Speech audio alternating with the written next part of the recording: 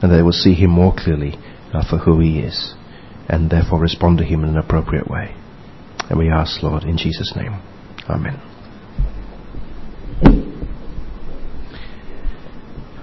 All of us have friends who don't yet believe in Jesus. And in fact, I think it's quite likely that in a crowd like this there will be some of us who are also in that category. We're interested in him, we know certain things about him, but we're not yet ready to trust him. So, what do you need to know about someone before you can decide if you can really trust them? How do you move from unbelief to faith? Well, first and foremost, you need to have the right mental picture of them before you can rightly trust someone.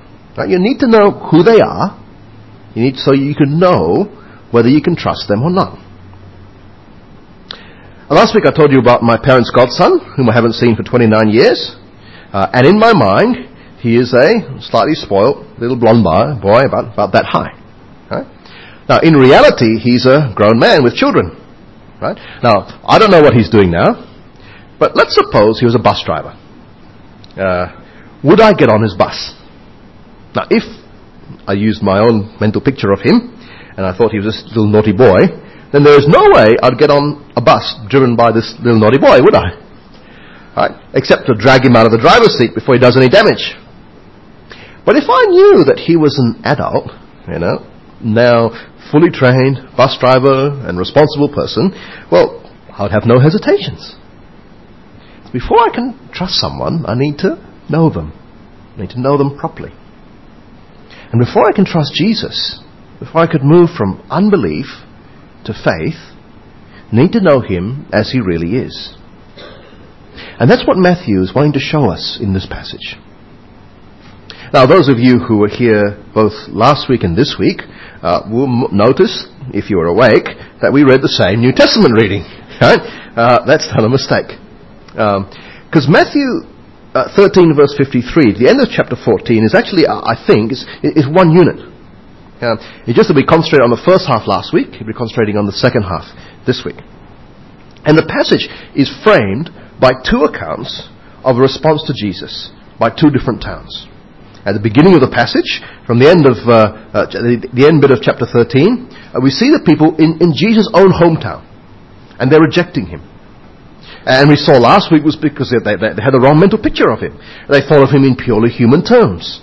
They knew his family, his mother and her husband, his brothers, his sisters. They knew him as a carpenter, as the son of a carpenter. They knew him from a worldly point of view. And they refused to accept that he was more than that. And so they had a deficient picture of him. And so they rejected the ministry of Jesus. They are a picture of unbelief. And then at the other end of the unit, down the bottom, at the end of chapter 14, verses 34 to 36, we see his reception in another town, Gennesaret. And here Jesus is acclaimed as a teacher. People, and a healer particularly. People trust him. They spread the message about him. They bring the sick to him. And they receive his ministry with joy. They're a picture of faith. And in between these two accounts, from this picture of unbelief and this picture of faith, Matthew gives us a number of other stories. The first one, which we looked at last week, was a flashback dealing with another rejection. Herod, the puppet king set up by the Romans, had John the Baptist killed. Herod was a wicked, a manipulative, a face-conscious, a cowardly leader. He killed John the Baptist, rejected his ministry. So there he is, another picture of unbelief. But we also saw last week that John the Baptist was the Elijah figure for the New Testament. Just briefly, for those who missed it, God promised that before he came to visit his people, he would send the prophet Elijah ahead of him. And we saw that John the Baptist was this Elijah figure. He wasn't like the literal Elijah come down from heaven, but he was someone like him who fulfilled his role. But after Herod killed John, he started to hear about the things that Jesus was doing, and he thought that Jesus might have been John the Baptist raised from the dead. Another case of mistaken identity about Jesus. And Herod, who rejected John, also had the wrong mental picture of Jesus. Because Jesus is not John. He's far greater than John. And the other incidents that Matthew gives us between these two pictures actually show that to us very clearly. And they're meant to correct the wrong mental picture that the people of Jesus' hometown had and the wrong picture that Herod had. They're meant to show us, not just tell us, but show us more about who Jesus is, so that we in turn can put our trust in him. Now, the first incident was the feeding of the 5,000. Now, remember, at this point, Jesus has left. He's looking for a solitary place because he doesn't want publicity. He doesn't want a revolution. He's trying to get away from that kind of thing after he could have taken political advantage of it of John the Baptist's murder. But he decides to go to a desolate place, across the lake on a boat. Now, the problem was what he found when he got there. You see, news went out that he was going, and crowds of people left the towns, and they went by foot to where he was heading. And by the time the boat got there were masses of people waiting for him. Look at verse 13 of chapter 14, top right-hand side of page 692. When Jesus heard about what happened, he withdrew by boat privately to a solitary place. Hearing of this, the crowds followed him on foot from the towns. So, when Jesus and the disciples arrive there, what do you think they do? What does he say? Well, hey guys, we're having a break, so let's turn off the mobile phone, turn the boat around, and let's head back the other way now. No. Verse 14. When Jesus landed and saw a large crowd, he had compassion on them and healed their sick. He had compassion on the crowd. Right? Because that's what he's like. He's compassionate. He's kind. He cares. And that's why he actually stays on and heals their sick, because he loves people. He has compassion on them. And so he stayed with them and he healed people there right up to the late afternoon. And then verse 15, as evening approached, the disciples came to him and said, "This is a desolate place and it's getting late. Send the crowds away so they can go to the villages and buy themselves some food."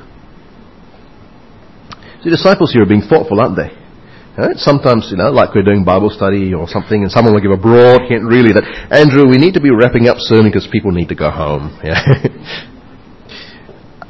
That's what happened with the disciples. They're being thoughtful. Jesus had compassion on the crowd. The disciples followed Jesus and being concerned for the people they were serving, and that's got to always got to be the case for us, isn't it?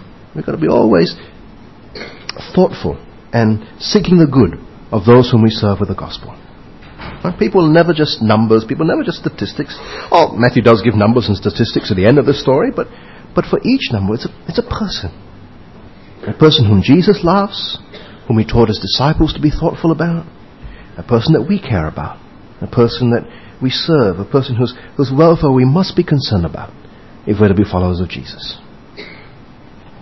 So, the disciples made this very reasonable suggestion. Jesus, why don't we wrap up now so that people can go and buy food or they'll be hungry? But Jesus had other ideas. Verse 16. Jesus replied, "They do not need to go away. You give them something to eat." Hang on. Would you respond if you were one of the disciples? Hang on. Jesus, what did you tell me to do? Yeah? How can you ask me to do something that I can't possibly do? How can I feed so many people? Let's be realistic. Verse 17. "We have here only 5 loaves and 2 fish, they answered." But Jesus never gives his disciples jobs that are impossible. And they may seem impossible unless he's behind them. And he is. And so, verse 18, he says, "Bring them here to me." And he directed the people to sit down on the grass. Taking the 5 loaves and the 2 fish and looking into heaven, he gave thanks and broke the loaves. And then he gave them to his disciples. The disciples gave them to the people. They all ate and were satisfied. And the disciples picked up 12 basketfuls of broken pieces that were left over.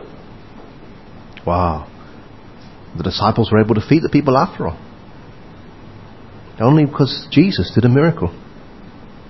See, when Jesus asked them to do something, made it possible for them to do it. Even though humanly speaking it was impossible. Verse 21, the number of those who ate was about 5,000 men, besides women and children. That's a lot of people to feed with 5 loaves and 2 fishes. That's an amazing miracle, isn't it? But what's the significance of it? Well, it is a miracle that reminds us how God miraculously fed his people in the desert when he was bringing them out of Egypt. You may recall that about 1500 years earlier, God rescued his people from slavery in Egypt, and was bringing them to the promised land, and he brought them through the desert on the way, and they had no food, and God looked after them and provided for them in extraordinary ways. And by doing so, he was showing them that their survival was not dependent on their own abilities, but entirely on him. And so here in the New Testament, we see echoes of that wilderness experience as Jesus miraculously feeds the crowds. But I don't think it's just the Exodus that Matthew wants us to be reminded of. Remember our Old Testament reading? When Elisha fed the crowd in the wilderness? Elisha was Elijah's successor. He was given a double portion of Elijah's spirit. In other words, he was twice as great as Elijah.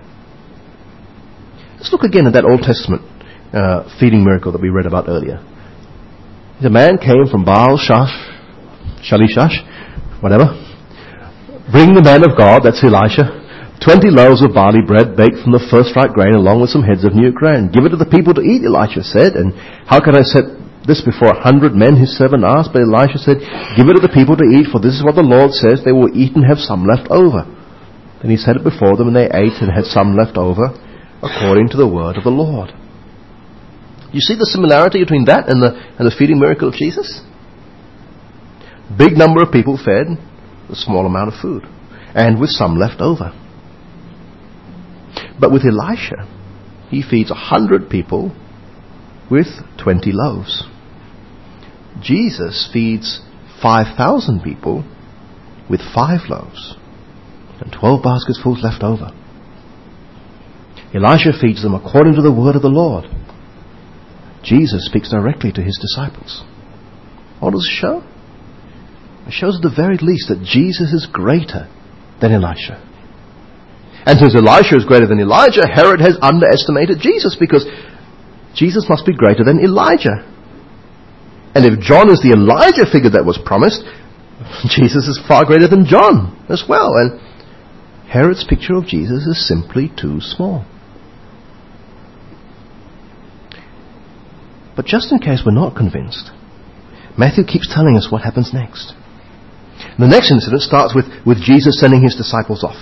And verse 22.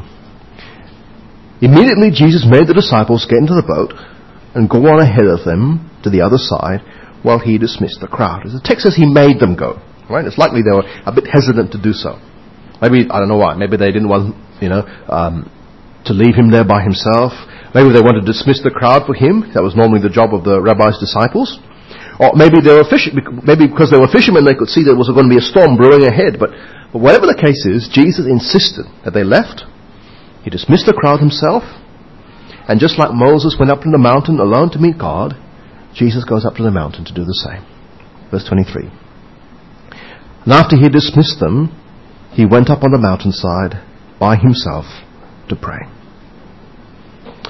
See, friends, Jesus spent time with the crowds, compassionately healing them.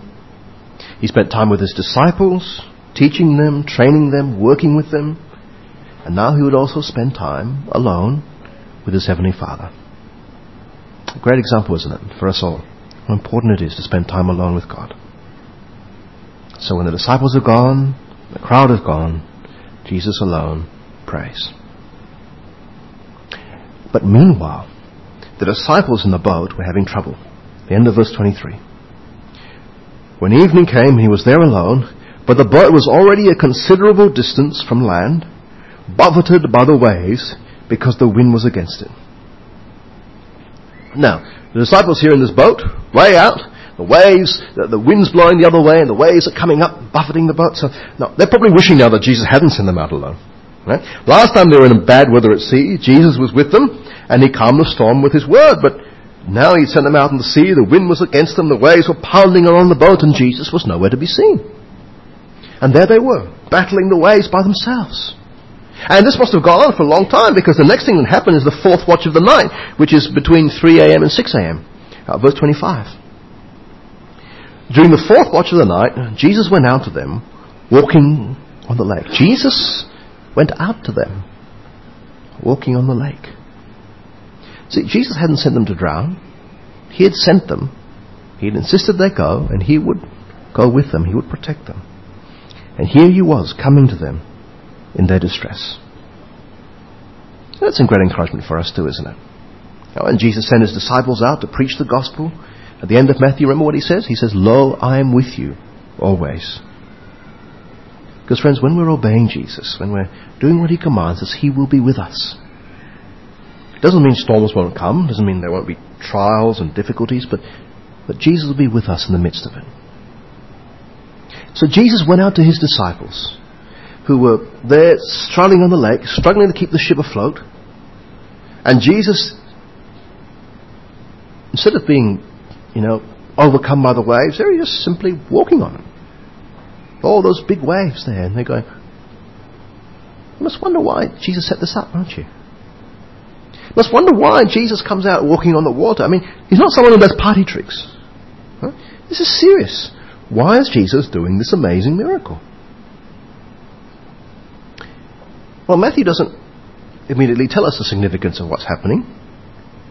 So, what do we do?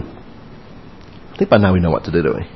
The New Testament doesn't tell us what the significance is of what we're seeing. What do we do? Look at the Old Testament. That's right. Okay. The only place I know in the Old Testament where walking on water is mentioned is in the book of Job. Listen to what Job says about how great God is in Job chapter 9. Let's go down to verse 8. It says, "He alone has spread out the heavens and marches on the waves of the sea."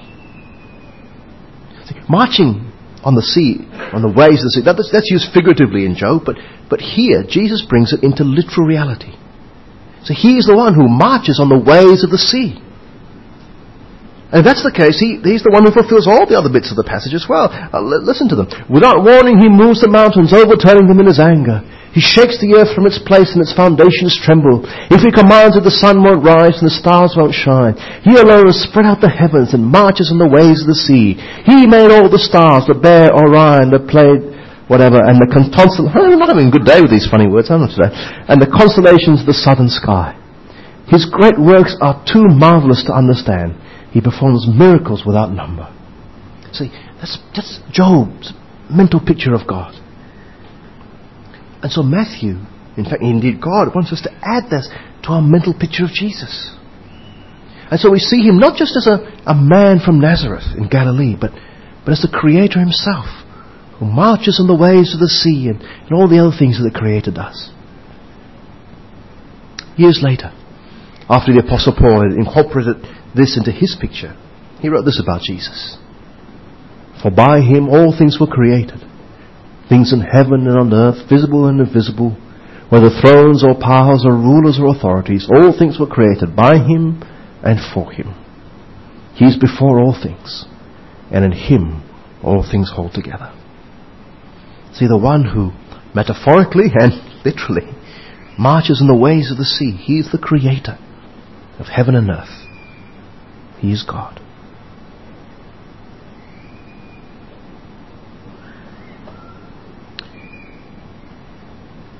But I'm sure that's not the first thing the disciples thought of when they saw this figure walking to them on the sea. Right? They didn't sit back and go, "Oh, Old Testament, where are Job?" No. What did they do? Well, end of verse 26. "When the disciples saw Him walking on the lake, they were terrified. 'It's a ghost,' they said, and cried out with fear." Well, you can't blame them, can you? I mean, you don't expect to see Jesus or anyone else walking on the waves. I mean, it doesn't make sense for someone with mass to be walking on water. And so they conclude there's something without mass, like a ghost. Listen to what Jesus tells them. Verse 27. "Jesus immediately said to them, 'Take courage, it is I. Don't be afraid.'" Or something like that. What Jesus actually said is a bit obscured by our translation. Our translation is a good one. It's NIV, and it's said it the best way of saying it that can be grammatically correct. Okay, but what Matthew wrote in the Greek literally is, "Take courage, I am. Do not be afraid." Okay, don't be afraid, I am. You see, in the Old Testament, God had revealed Himself as I am. When Moses asked him his name, God says, I am who I am. Tell the people, I am has sent me to you. And when Jesus comes to his disciples, walking on the water, a pointer we've seen to the fact that he is divine, he says to them, do not be afraid, I am. So who is Jesus? Is he John the Baptist like Herod thought? Is he Elijah who prepares the way for the Lord? No. John the Baptist is Elijah. Jesus is so much greater than Elijah. We've seen by looking at the Old Testament that Jesus is the Creator God himself. And just in case we missed it, Jesus confirms it to us in his own words. I am. Don't be afraid. Jesus is Yahweh, the God of Israel himself. The sovereign Lord, the Creator, the King of heaven and earth. He is God come to rule his people. That's who he is. And so when Jesus says, don't be afraid, I am, he's revealing himself for who he is and correcting our wrong picture of him.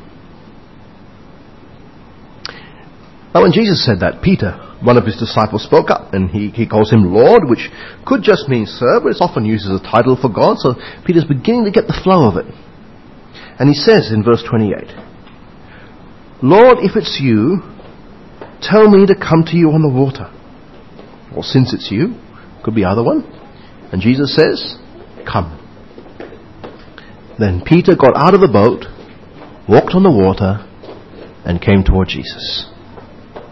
Now, how amazing was that? The power of Jesus was such that not only could he walk on water, but he could even cause Peter to walk on water as well. And so there's Peter walking on the water, coming to Jesus. That's a pretty amazing picture, isn't it? It's a picture of faith. You'd have to really trust Jesus to step out like that, wouldn't you? It's a picture of discipleship, because he's doing that in response to Jesus' command. And it's a picture of frailty, because Peter is no Superman. He's like us.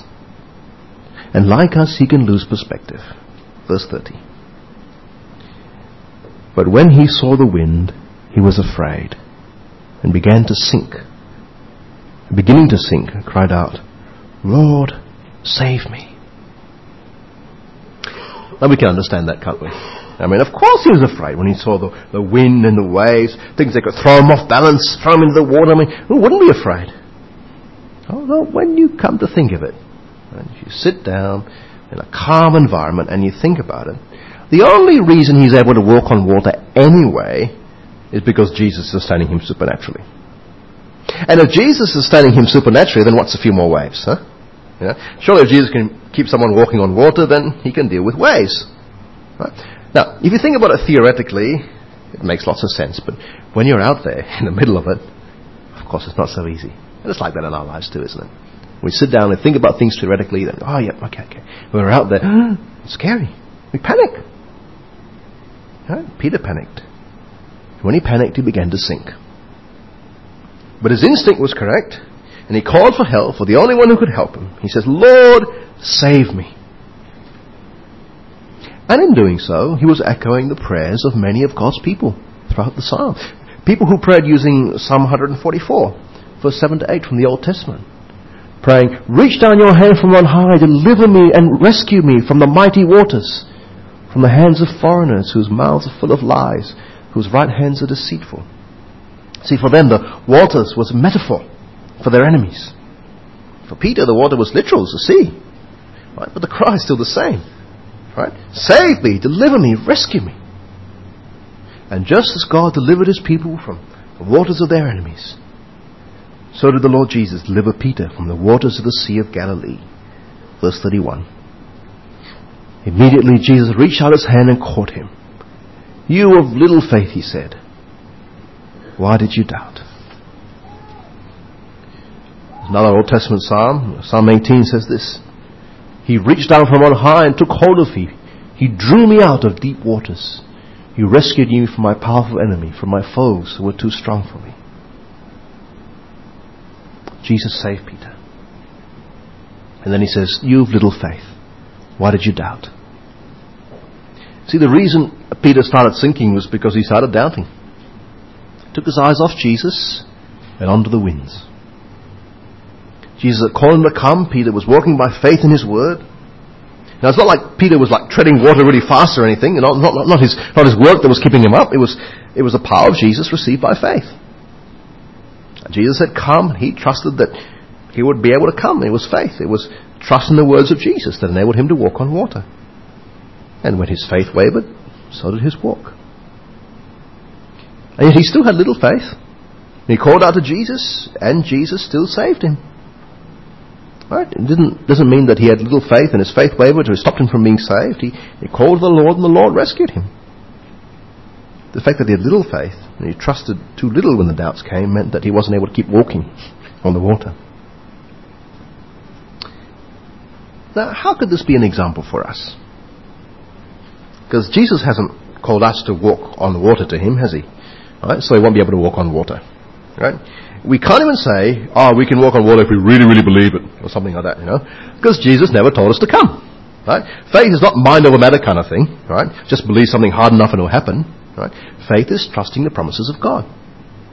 And if God hasn't commanded something, and if God hasn't promised something, then believing it isn't faith, it's presumption. When Jesus says, come, then faith says, I'm coming, Lord. Never mind the sea, never mind the waves, never mind the storm, never mind the fact that it seems impossible. When you say come, I come. That's faith.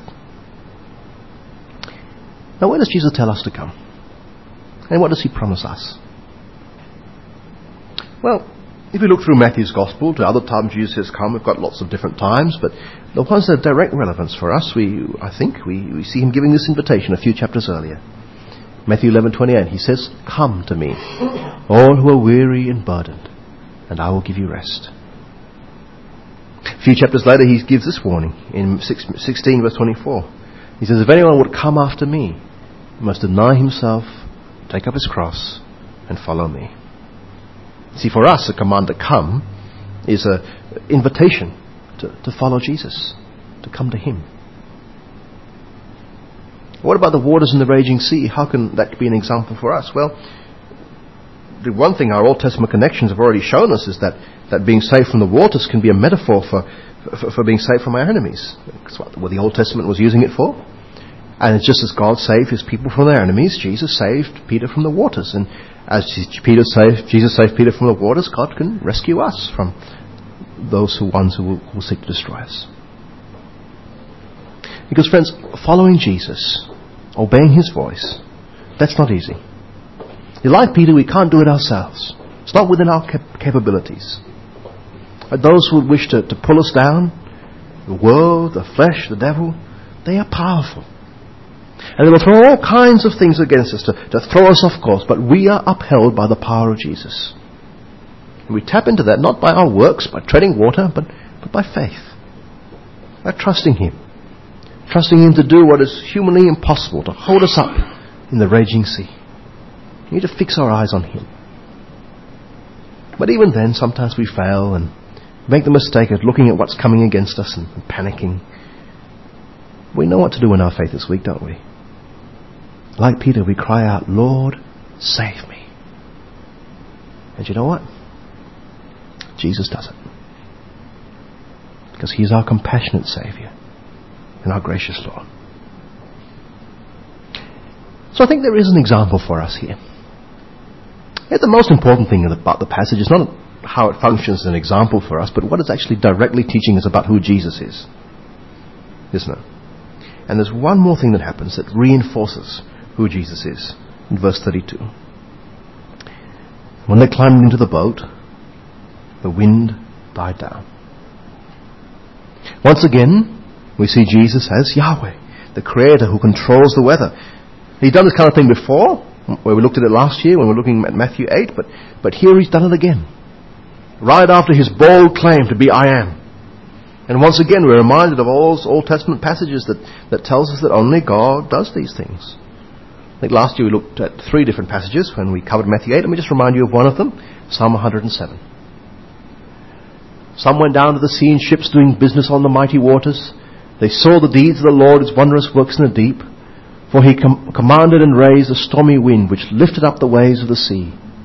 They mounted up to heaven, they went down to the depths, their courage melted away in their calamity. They reeled and staggered like drunkards and were at their wits' end. Then they cried to the Lord in their trouble, and He brought them out of their distress. He made the storm be still, the waves of the sea were hushed, and then they were glad because they had quiet, and He brought them to their desired haven. Let them thank the Lord for His steadfast love, for His wonderful works to humankind. Let them extol Him in the congregation of His people, and praise Him in the assembly of the elders. God is the one who calms the sea. Jesus calmed the sea. And so in light of all this, the disciples make the only appropriate response. Verse 33. And those who were in the boat worshipped Him, saying, Truly, you are the Son of God. Truly, Jesus, you are the Son of God. You share the characteristics of God Himself. What only God does, you do. You are God's Son. And so just like God your Father, you are worthy to be worshipped and adored.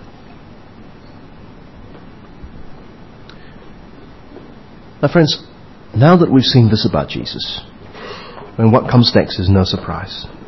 Verse 34 to 36. When they had crossed over, they landed at Gennesaret. And when the men of that place recognized Jesus, they sent word to all the surrounding country. People brought all their sick to Him and begged Him to let the sick just touch the edge of His cloak. And all who touched Him were healed.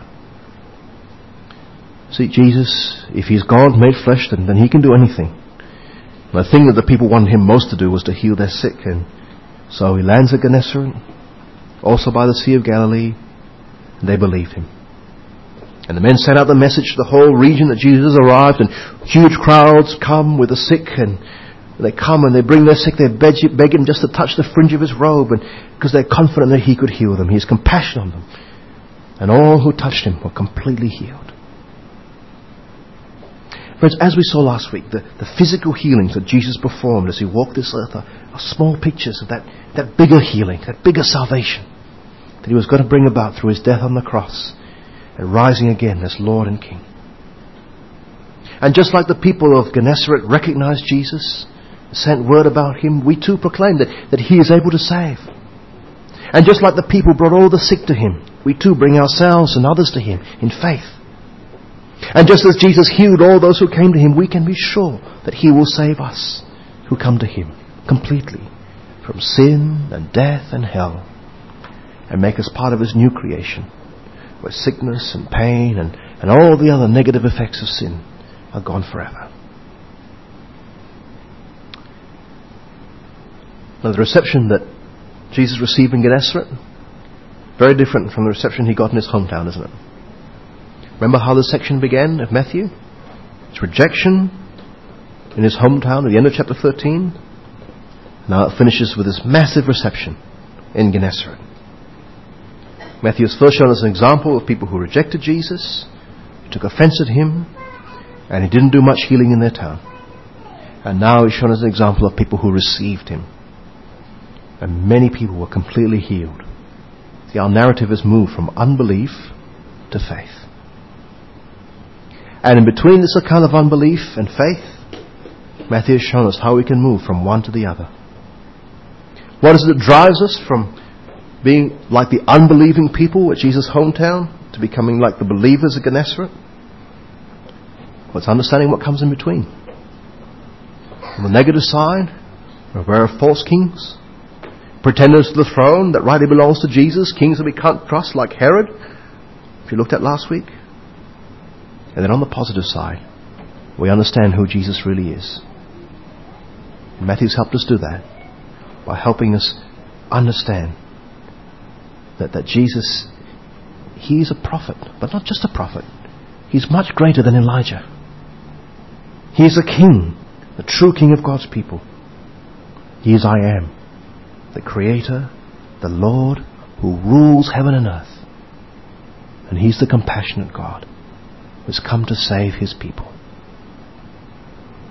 If you know this Jesus, then will you put your trust in Him? Let's pray.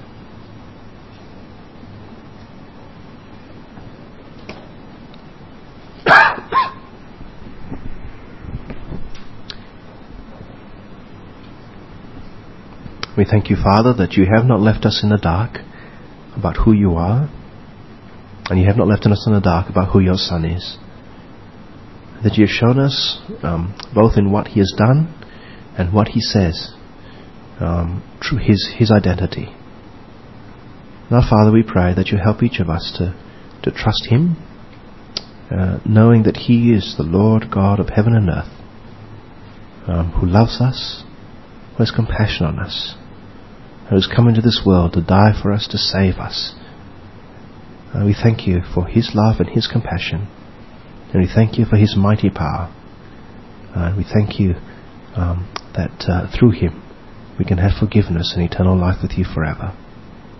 Help us, we pray, to keep a right perspective on him as our Lord and our King, and therefore have a right perspective on all the events of our lives that come under him. We pray this, Lord, in his name. Amen.